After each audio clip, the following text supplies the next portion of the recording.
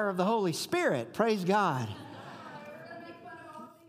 Yeah, I don't know. You and the kids make fun of me relentlessly, so it's on now. Amen. I just want to especially recognize special people that you don't know that have been such a blessing to our church are here with us this morning. Pork Lawwell and his wife, Mary. I want you just to stand. I know you didn't want me to do this, but Pork and Mary, we're so glad you're here. We honor you. Pork and Mary live right across the street, and Pork is Gene Lawwell's nephew. And you know Reverend Gene, who didn't love Brother Lawwell? And Pork has been a tremendous blessing. What you don't know is since we moved in, he has circled the property every night, checking doors and windows. He's cutting the grass. He cuts his. He comes over, cuts our grass. He has been a tremendous, him and Mary both. They gave us flowers. And I honor you and thank you. God bless you. Amen. I'm excited. A great time coming this weekend. These two right here in the center stage are going to be the center stage this Saturday as they get married in Virginia. And we're excited about that. It's going to be a great time. My family, Holly's family, Julius's family. It's a family wedding in Virginia on some of Holly's uncle's land. And so we'll be leaving tomorrow to go and do things necessary for that outdoor wedding. And following that I would like for you to pray, not just for that, but pray for the following week, Monday through Thursday. Holly and I are going to separate ourselves from the world, and for 3 days, we're going to work on our preaching calendar and our major events for next year. We already have things like a marriage conference plan, a Financial Peace University, a revival weekend in January that coincides with our 21-day fast. There's all kinds of things. But we found last year this worked beautifully and helped us a lot. And I've been jotting down. I did a 3-day fast this week, Monday through Wednesday, to prepare for that and do it every month. But I wanted to kind of get myself ready. And it's important because we have four groups of people that we want to minister to. Everybody say 4 groups. Let me just give you just a little bit of a tidbit. So we need to plan events and messages that, there's a 5-fold ministry. There's apostle, prophet, pastor, teacher, evangelist. And so a proper diet for a church is to get messages and series of messages in all 5 of those categories. Apostolic messages, prophetic messages, pastoral messages, teaching messages, which I'm in the teaching kind of aspect now in the book of Philippians, and evangelistic messages. But we also want to do things as a church, not just in series of messages, but in events and things that we do for 4 groups of people. We want to do things for 0 to 20-year-olds, and we want to do things for 20 to 40-year-olds. We want to do things for 40 to 60-year-olds, and then we want to do things for 60 and up. We are a 4-generational church in this church, and everybody's important. Amen? Poke your neighbor, say everybody's important. So we're trying to do things for every age group and all the different dynamics that go with that. And so it takes some strategic planning, it takes some strategic thought process, because we're going to continue to grow and reach people. Amen? We are going to reach people. We had, I think, 4 items off the list is already off the list. There's papers out there. We've had people ask about how they can help. Everyone look back there, and we're going to just shine on Dale and Thelma real quick for a moment. I want you to stand down, Thelma, and remain standing. Don't stand for a brief second and then sit. And but they got all kind of, if you would like to help make phone calls to people, if you'd like to visit people, if you'd like to send out cards for people, if you'd like anything like that, you get to see them. Also this week and part of next week, they're going to help them. Staff is going to have prayer in here Monday through Thursday like normal. How many of you sense the presence of God in this place when you come in? It's because people are in here praying every single day, literally, in the morning. So we want you to come if you can come and pray. If not, pray from home. But they're going to be having prayer Monday through Thursday. And then we're also, that you can sign up with them. And so praise God for that. All right. I'm excited about this message today. Live like Jesus. Everybody say live like Jesus. Amen. Restart my counter if you don't mind. Philippians chapter 2, verse 1 through 11. And when you have it, I want you to shout out a good amen in your phone or Bible. It'll be on the screen behind you there.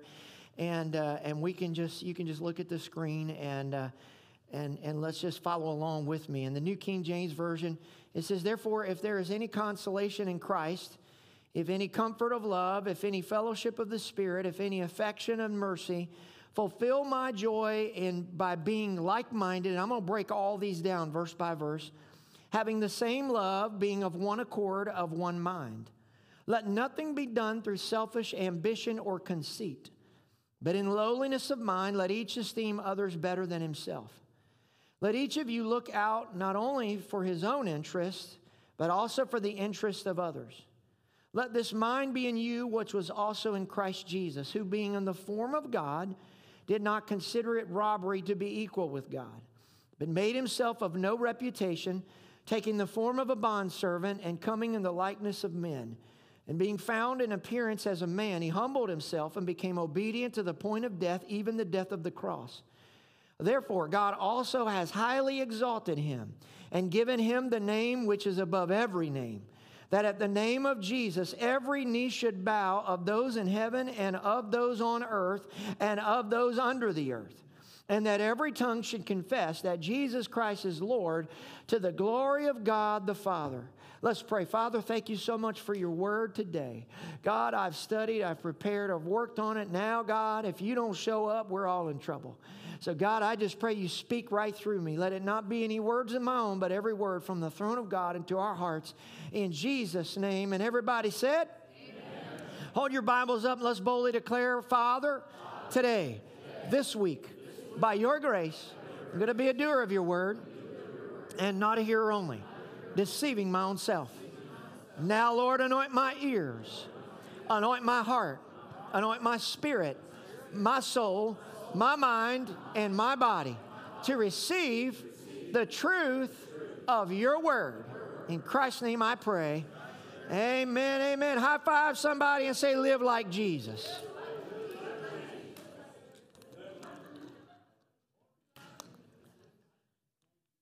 On a wall at the main entrance of the Alamo in San Antonio, Texas, is a portrait with this inscription. James Butler Bonham. No picture exists of him. This is a portrait of his nephew, who greatly resembled his uncle.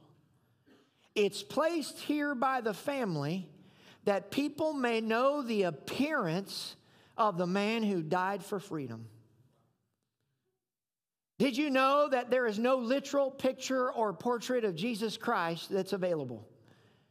However, the likeness of the Son of God who died for us and gave his life for us should and could be seen in the life of his believers. Someone shout a good amen. If we're going to live like Jesus, there are 4 things we need to do, and it goes right in order. And I want you I'm telling you, this is so powerful, this passage here today. Point number 1 is walk in unity. Everybody say unity. Philippians 2:2, fulfill my joy by being, watch the words here, I've got it underlined for you, like-minded, having the same love, being of one accord, of one mind. Like-minded means think the same thing, unity of affection, love, one accord. Think about it, same, unity, one. It all speaks to unity and harmony, oneness in spirit. Did you know that Christians are supposed to pull things together, not tear them apart? A good question to ask yourself is, before I do this or say this, will it make things better or make things worse? Paul isn't trying to get us to be harmonious and unified at all costs, right? Paul would not be here today and say, oh, you just need to be unified with the Hamas that is murdering women and children and the elderly. No, we're not supposed to be unified with them. We can never compromise the truth in the name of harmony. Amen. There's a lot of churches out there, and there's a lot of ministries out there right now that are compromising the Bible so they can fit in with society. And I want to just tell you, I'm not mad about anything, or I'm not mad at any group of people. But unfortunately, listen, we cannot ever go along with LGBT and LGBTQ and homosexual marriages and abortions and anything else that is against the Word of God. We just simply can't. As a matter of fact, as long as you'll have me as your pastor, we will always side on the side of the Word of God. Amen? Always. Always.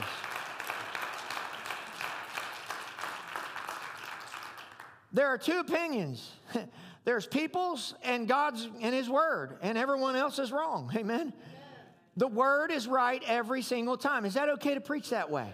There are ministries and groups of denominations that are ordaining not just homosexuals to be pastors, transgenders now. Listen, this is against the Bible. I'm not here to beat on anyone. I'm here to tell you that we've got to stand on the Word of God. Someone shout amen.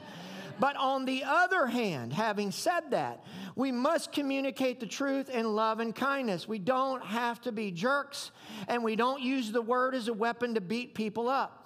In dealing with the truth and expressing the truth and communicating the truth, the goal is still unity. It is still to bring people to Jesus Christ and to one another. Amen? So we want unity. So here I'm going to give you a lot of illustrations today to try to illustrate, especially as we get later in this, because this is a tough subject to try to teach in a short amount of time. But let's talk about unity. A football team is unified not because every player plays the same position. That would be uniformity. A football team is unified because they're in harmony to reach the same goal. So each player, using their own giftedness, their own talent, their own unique who they are as a person, their body build, their position, their training, their expertise, their gifting, all that stuff, they're all going the same direction with the same objective, either to help the team score or stop the opponent's team from scoring. But the key is they're all different. They're all created different. They all play different positions, but they're all moving in the same direction to accomplish the same goal. That is how the body of Christ is supposed to operate. And watch this. It is not always the most talented team that wins the World Series or wins the Super Bowl or wins the NBA championship. It's usually the one that plays as a team together. And I want to tell you something. I believe every single week we can see souls saved and we can see our community transformed if we will walk in harmony and togetherness. Somebody say amen. To be in one accord means to be unified in spirit or harmonious. Let me ask you something. What would your marriage be like if you and your spouse walked in unity, harmony, and oneness of spirit? What would your family be like? Here we go. What would our church be like? Why is unity and harmony so important? Because the Holy Spirit doesn't work in disunity. Where disunity exists, the Holy Spirit backs up. Where unity exists, conversely, the Holy Spirit shows up. This is why I put out a prayer list on things that were important to me, so that when we come in and we pray, we are praying in harmony and we're praying the same thing. We're praying every bondage, stronghold, and everything that's holding somebody back, be addiction, be broken and destroyed. We're praying for miracles and signs and wonders and healings to flow regularly. We're praying for lost souls to be saved and prodigal sons and daughters to come home. We're praying together the same prayer. We're all different. We all play a different role, but we're all going in the same direction. And I'm telling you, we will see breakthrough. We will see souls pour into this place. Amen. So if we're going to have the mindset of a Christian servant, if we're going to be a Christian, we've got to pursue unity and harmony without losing the uniqueness of who God created us to be. We make up a great team. Somebody shout amen. There's incredible power in unity. Genesis 11:5-7. The Lord came down. They were building the tower to Babel. He came down to see the city and the tower where the people were building. And the Lord said, if as one people, that's unity and harmony, speaking the same language, that's oneness in spirit, they have begun to do this, watch this, then nothing they plan to do will be impossible for them. God said they're not even doing the right thing and they don't even have my blessing, but because they're all together, nothing will stop them from what they can do. Well, what would happen with the people of Jesus Christ if in His glory and for His glory and by His Spirit we all got in that same page? So He said, come, let us go down, confuse their language. God said, I got to disunify them. I got to change their language so they won't understand each other. Watch this. That you will never, ever, ever again travel the same way you used to before 9/11. When I was a little boy, my dad was the chief union leader for Eastern Airlines. For those of you my age or older, you remember Eastern Airlines. My dad used to have to go with Frank Borman, the CEO, to Washington, and they'd battle it out in front of Congress and all that stuff. I can remember we flew first class. I thought that was the only way you flew. I didn't know there was another way. Now that I'm older and I pay for my own tickets, I don't even know what first class is anymore. Amen. Put me in the latrine if it's going to be a little cheaper. I'm always in coach, baby. Amen. But I remember back in those days, my dad could get in the jump seat. For those of you who don't know what a jump seat is, you got the pilot, co-pilot, and you have a little jump seat in the back of the cockpit. I could ride there. My dad could ride there. All that kind of stuff. You know, that was back in the day where you could walk down and wave as the people were taxiing back. But what happened since then? Since 9/11, because of 9/11, because 19 men from another country brought America to its knees, the most powerful nation out there today, and arguably the most powerful nation in the history of mankind. 19 men brought us to our knees and changed forever everything about how we travel. Security has changed because of terrorism.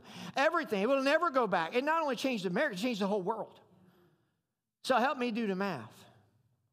If 19 men from halfway around the world in the name of the wrong God can change how a nation and a country and a world operates, what do you think could happen if the people of Jesus Christ could come together in unity and harmony and oneness in spirit and in the name of Jesus, the Christ of Nazareth, do to change our country in the right way, to change our world in the right way? There are more than 19 of us here. We can turn our community upside down for Jesus Christ. Somebody shout glory. Why? Because we're not coming in the name of the wrong God. We're coming in the name of the true God, the name of Jesus, where every knee will bow and every tongue will confess that He is Lord.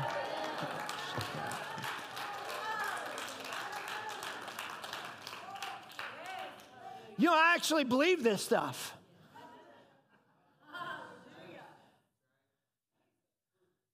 If we're going to live like Jesus, point number 2 is we've got to get rid of selfish ambition and conceit. Uh-oh, so he's pulling up in the driveway now.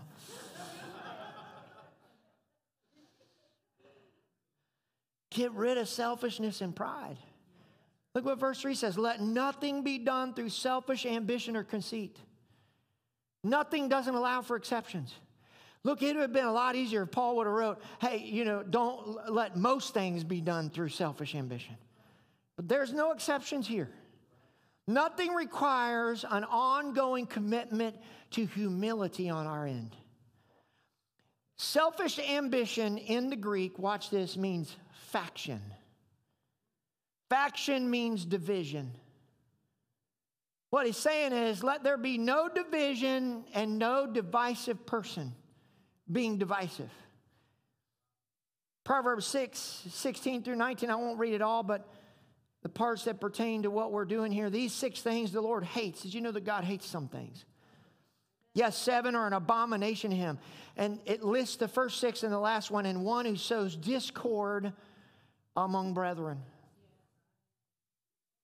Speaking out against a ministry because you don't understand why they're doing what they're doing or saying. Speaking out against someone who's doing something in the name of the Lord that maybe wouldn't be the way you did it.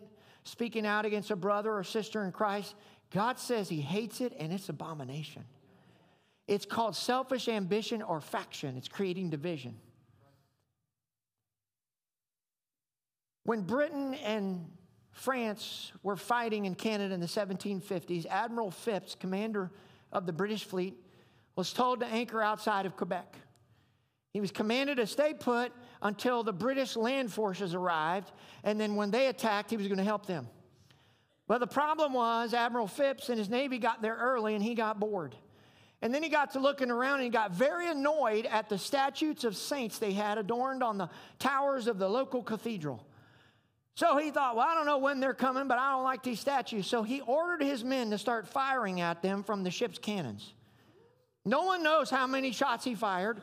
No one knows how many statues he took down. But the problem was when the land forces arrived and signaled the attack, Admiral Phipps and his Navy were useless and of no help because they used up all their ammunition shooting at the saints. I wonder why the body of Christ isn't growing more than it is. Could it be that we're shooting at the saints when we should be firing at the enemy? Amen. And walking into victory where Christ has called us to be free? Folks, if we want to see God turn this community upside down and be the church that Jesus envisions us to be, then we got to be on the same page and refuse to shoot at the saints. Somebody shout amen. Amen. I think we ought to give God a hand clap of praise on that. There's so many people, and they're struggling. They say, oh, I just can't get anywhere financially. Oh, well, that brother so-and-so, well, that sister so-and-so, and that former pastor, and that this and that. Well, I can tell you why. You're running everybody down. You're shooting at the saints, and God ain't happy. Listen, we got to clean that up, and we got to fight the devil, not each other, and walk together in unity. Amen? I can promise you this, no team will ever win a World Series or a Super Bowl if they fight one another. They've got to join together and go against the opponent. That's what we need to do. Romans 16:17. Now I urge you, brethren, watch this, note those who cause division and offenses contrary to the doctrine which you have learned, and avoid them. God's so serious about it. He says, man, you see somebody that's constantly running somebody down and running down the body of Christ and running this one and running down. He said, just avoid them. You know what would happen in the body of Christ if we walked out of the car and somebody's just running somebody down? Hey, you want to go get lunch? No, man, I can't. The Bible told me to avoid you.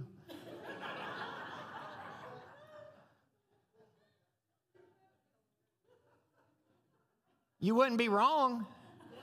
Maybe a different way to do it, but you'd be biblical. He says, don't operate in conceit or vainglory. You know what that means? Empty pride.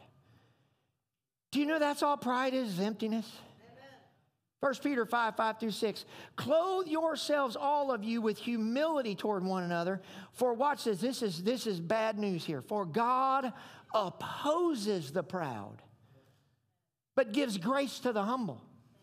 I don't know about you, but it don't sound good to me, God opposing me. I got enough opposition. I need grace. Humble yourselves, therefore, under the mighty hand of God, so that at the proper time he may exalt you. Do you know opposes means to range in battle against? Our pride, the Bible says, causes God to get in battle array against us. Listen, this ain't good. The second definition of this is resist. When you study that out, it literally means stiff arm. So if I go to make a tackle against somebody, they put their arm out, stiff arm me so I can't tackle them. Listen, God says our pride causes him to stiff arm us. I ain't the smartest guy, but none of that's sounding good to me. How many know what I'm talking about? Our flesh comes equipped with so much pride. Our flesh it just excels in that. I have a question for you. What do you get by being right? I was going to be right. Okay, well, and your marriage is terrible because of it. I'm going to be right. Well, the church won't grow because of it. I'm going to be right. Praise God, I was right.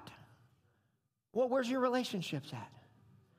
Every now and then it's all right to just say, I know I'm right, but I'm not say it, but just think, okay, hey, you're right. Praise God. I'm so glad you're right. Can I give you a cookie? There's no value in being right in an argument with somebody. Amen? I can see this is going over like a lead balloon, so I better move on. If we're going to live like Jesus, we got to serve others. Philippians 2:3-4, but in lowliness of mind, let each esteem others better than himself. Let each of you, watch this, look out not only for his own interest, but also for the interests of others. The word look here means to fix the attention upon with desire or interest in. The Bible never says don't take interest in yourself. You need to take care of yourself. But it says don't do that only, but have the interests of other people as well. Serve one another. Help one another. Take care of one another. Watch what Romans 1:1 says. Paul, a bondservant of Christ. What's he saying? That's who I am. I'm a servant of Christ. He said, called to be an apostle. That's what he does. Set apart for the gospel of God. That's how he does it. But first and foremost, he is a servant of God. William Carey, the father of modern missions, served the Lord many years in the country of India. He's known as the father of modern missions. He was very concerned about the attitude of his son Felix. Felix had promised him and promised God he was going to become a missionary, but then he got appointed to be ambassador of the country of Burma, and so he reneged on the deal. Well, it bothered William Carey. He said, you called to the missions field, and now you got this job over here. So he wrote a letter to a friend asking, pray for my son Felix because his heart ain't right. And in the letter, he said, watch this. Pray for Felix. I want you to listen to this mindset. He said, he is degenerated into becoming an ambassador for the British government while he should be serving the King of Kings.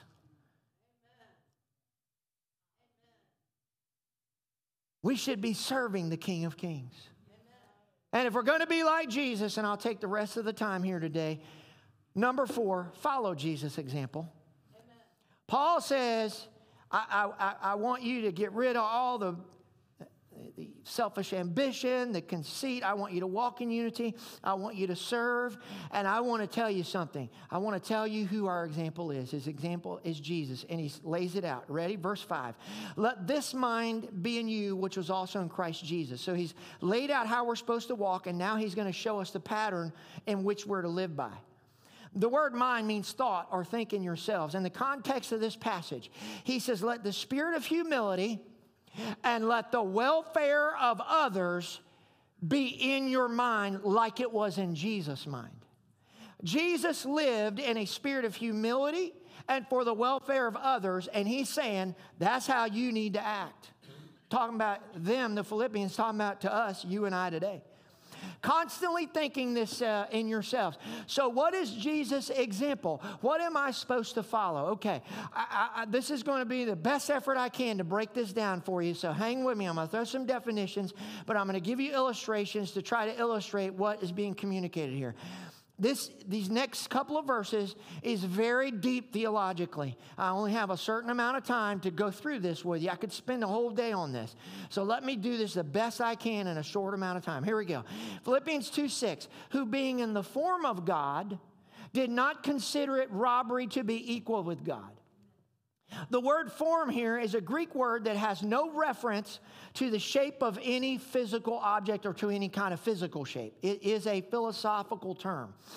Here's how to look at it. If I went to a tennis match yesterday, which I didn't, but let's pretend that I did.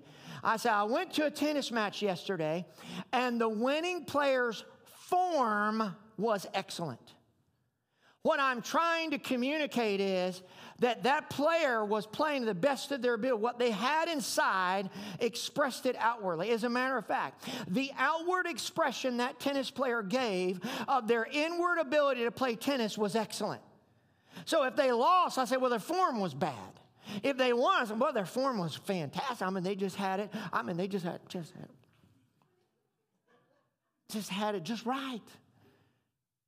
You understand, we're not talking about the form of their physical appearance, but the form of their inward ability. So watch this. Jesus' outward expression of his inmost being was the expression of his deity, of his godness, of the fact that he was the Son of God. I'm going to use the word godness, meaning he is God. So watch this. I'm going to break it down. Just hang with me.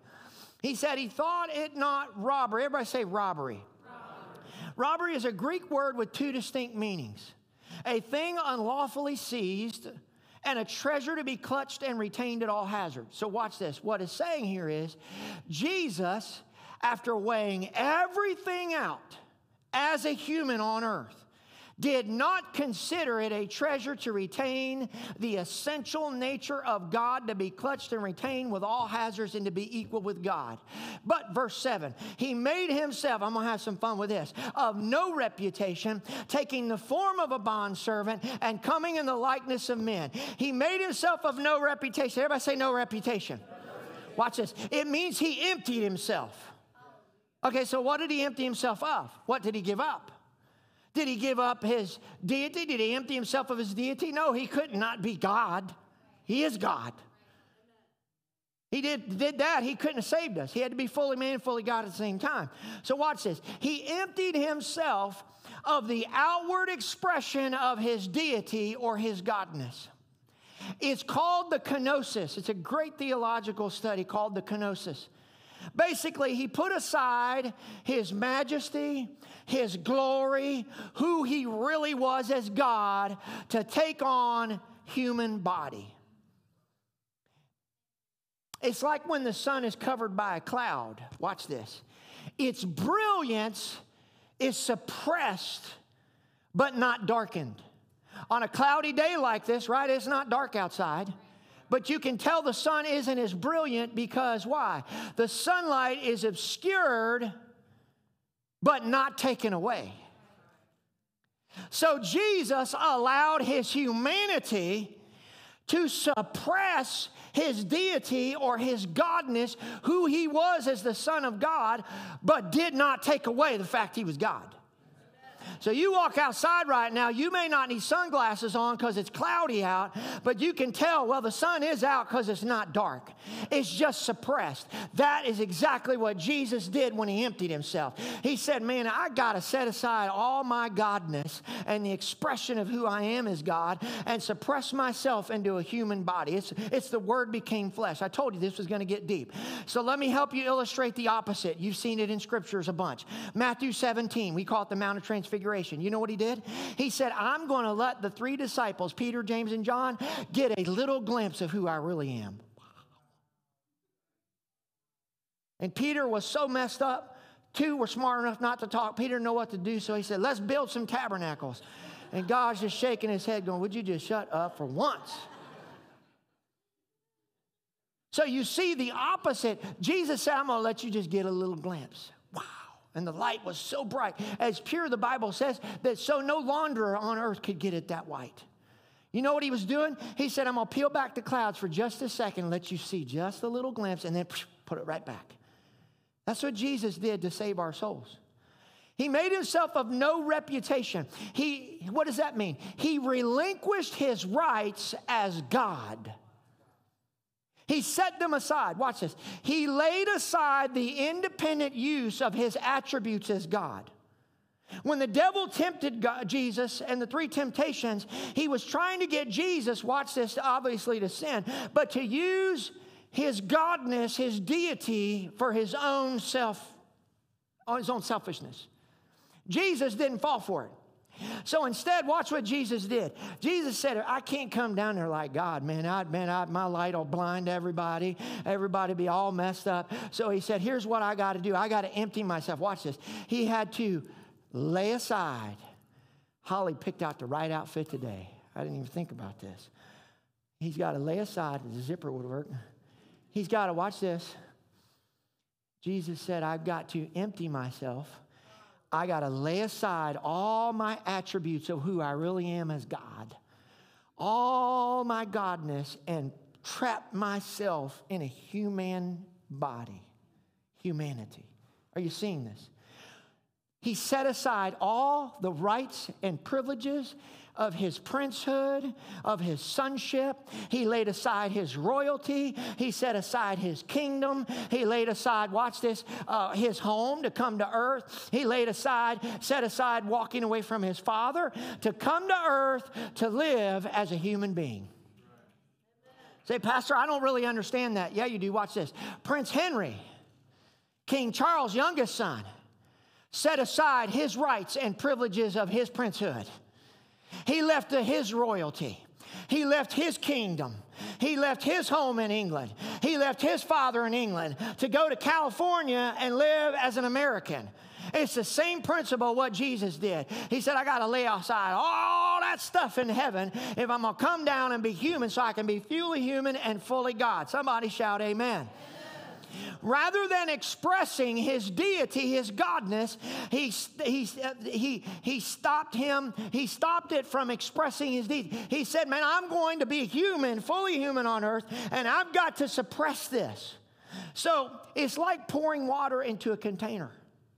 Jesus poured the entirety of his deity, his godness, the attributes as God into the container of his humanity. Are you hearing me? In theology, it's known as the hypostatic union. Two natures in one person unmixed forever. So what does this mean to us? How can we adopt Christ's mindset and follow his example? In John 13, verse 1 through 17, the great chapter where Jesus gets down, watch this self, he took off his garment, got down on his knees, in the form of the lowest servant, and washed his disciples' feet. He was still master and Lord and God of the universe while he was kneeling as the lowest servant. He humbled himself. That'd be like Prince Harry going and taking a job to work in the sewer system in California. And that's not even a good example. He laid aside all his glory and majesty, the essence of who he was as God, and said, I'm going to show you how to behave in life. I'm going to take the form of the lowest servant there is. Are you seeing what Jesus did? And if Jesus did that, listen, that's what he's calling you and I to do. In the same way, we've got to set aside everything we think is something and take on the form of the lowest servant and serve. Lay aside your gifts and who you think they are and all that other stuff and serve the kingdom of God. Use your gift for the glory of God. Lay aside your talents and do that. Lay aside your family lineage, your prestige, your resources, and say, no, my life is for the glory of God. But you know what we do in the Christian church? We say, well, Pastor, if it's only going to take 10 minutes, I might do it. Man, is that what Jesus did? Help us, Lord. Jesus laid aside his glory and took the likeness of men. Likeness of men means that which is made like something else. Jesus' humanity was a real likeness, not a fake copy. He was fully man and fully God, and as a result could save us. So Philippians 2:8 goes on to say, and being found in the appearance as a man, he humbled himself and became obedient to the point of death, even the death of the cross. Appearance means schema here, and it is used in ancient times when a king would exchange his royal clothes and for a time and take on the clothes of a common person or beggar. He would say, well, I got to become like them if I'm going to really rule them right and see what it's like. I'm going to take off all my identity, my prestige, my royalty. I'm going to lay it aside, and I'm going to put on the clothes of the common person and the beggar. That's what Jesus did when he laid aside who he was as God and said, I got to put on the clothes of humanity. He dropped himself from his high position as God to be among the simple and the mortal for a season. Listen, he came down to talk our language, eat our food, breathe our air, and put up with our sin, breathe our air. Somebody say a good amen. He humbled himself means to make or to be brought low. It's the same in a secular document back then. It was one in which the Nile River, when it was at its lowest stage, they'd say, well, it's humbled right now. It's been brought to its lowest point. Listen, if Christ brought himself to the lowest point, shouldn't we?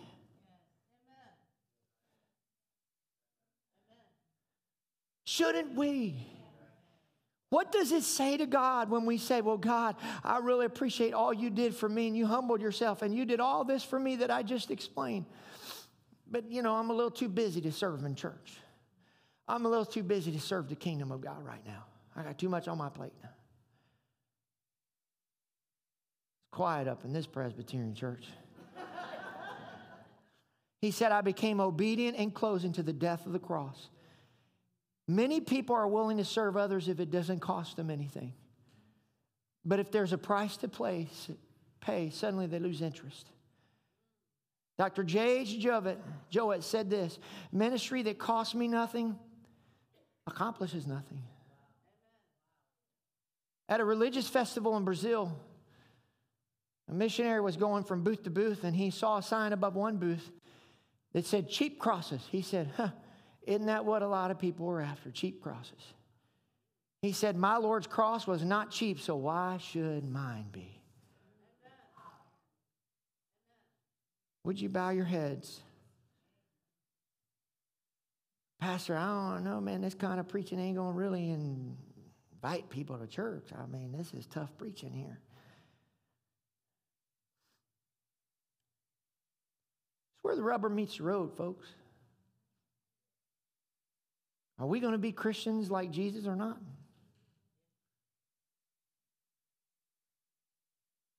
My simple question to you today is, do you want to be like Jesus today? What would your life be like if you lived like Jesus? What would my life be like? What would your marriage be like? What would your family be like? What would our church be like? What would our community be like? I mean business, folks, but every head bowed, every eye closed. I mean business. I'm not here to play games. I'm not here to have cute little church, go home and get through the week and come back, have cute little church. God has sent us to this community to absolutely influence this community for Jesus Christ and turn it upside down.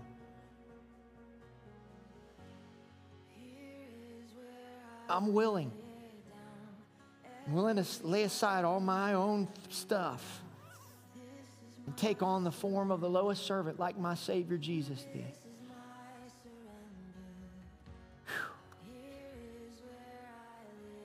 Is there anybody in here? You've never really surrendered to Jesus. You're not even saved. You don't even know what I'm talking about, but you like the sound of this Jesus, him dying on the cross. You say, that's me. Preacher, I want to be saved. And you can feel it. You may not even understand, but you say, that's me. I want that. If that's you, I'd like for you to slip your hand up when I count to 3. 1, 2, 3. Would you slip your hand up? Is there anybody? Is there anybody at all? I didn't.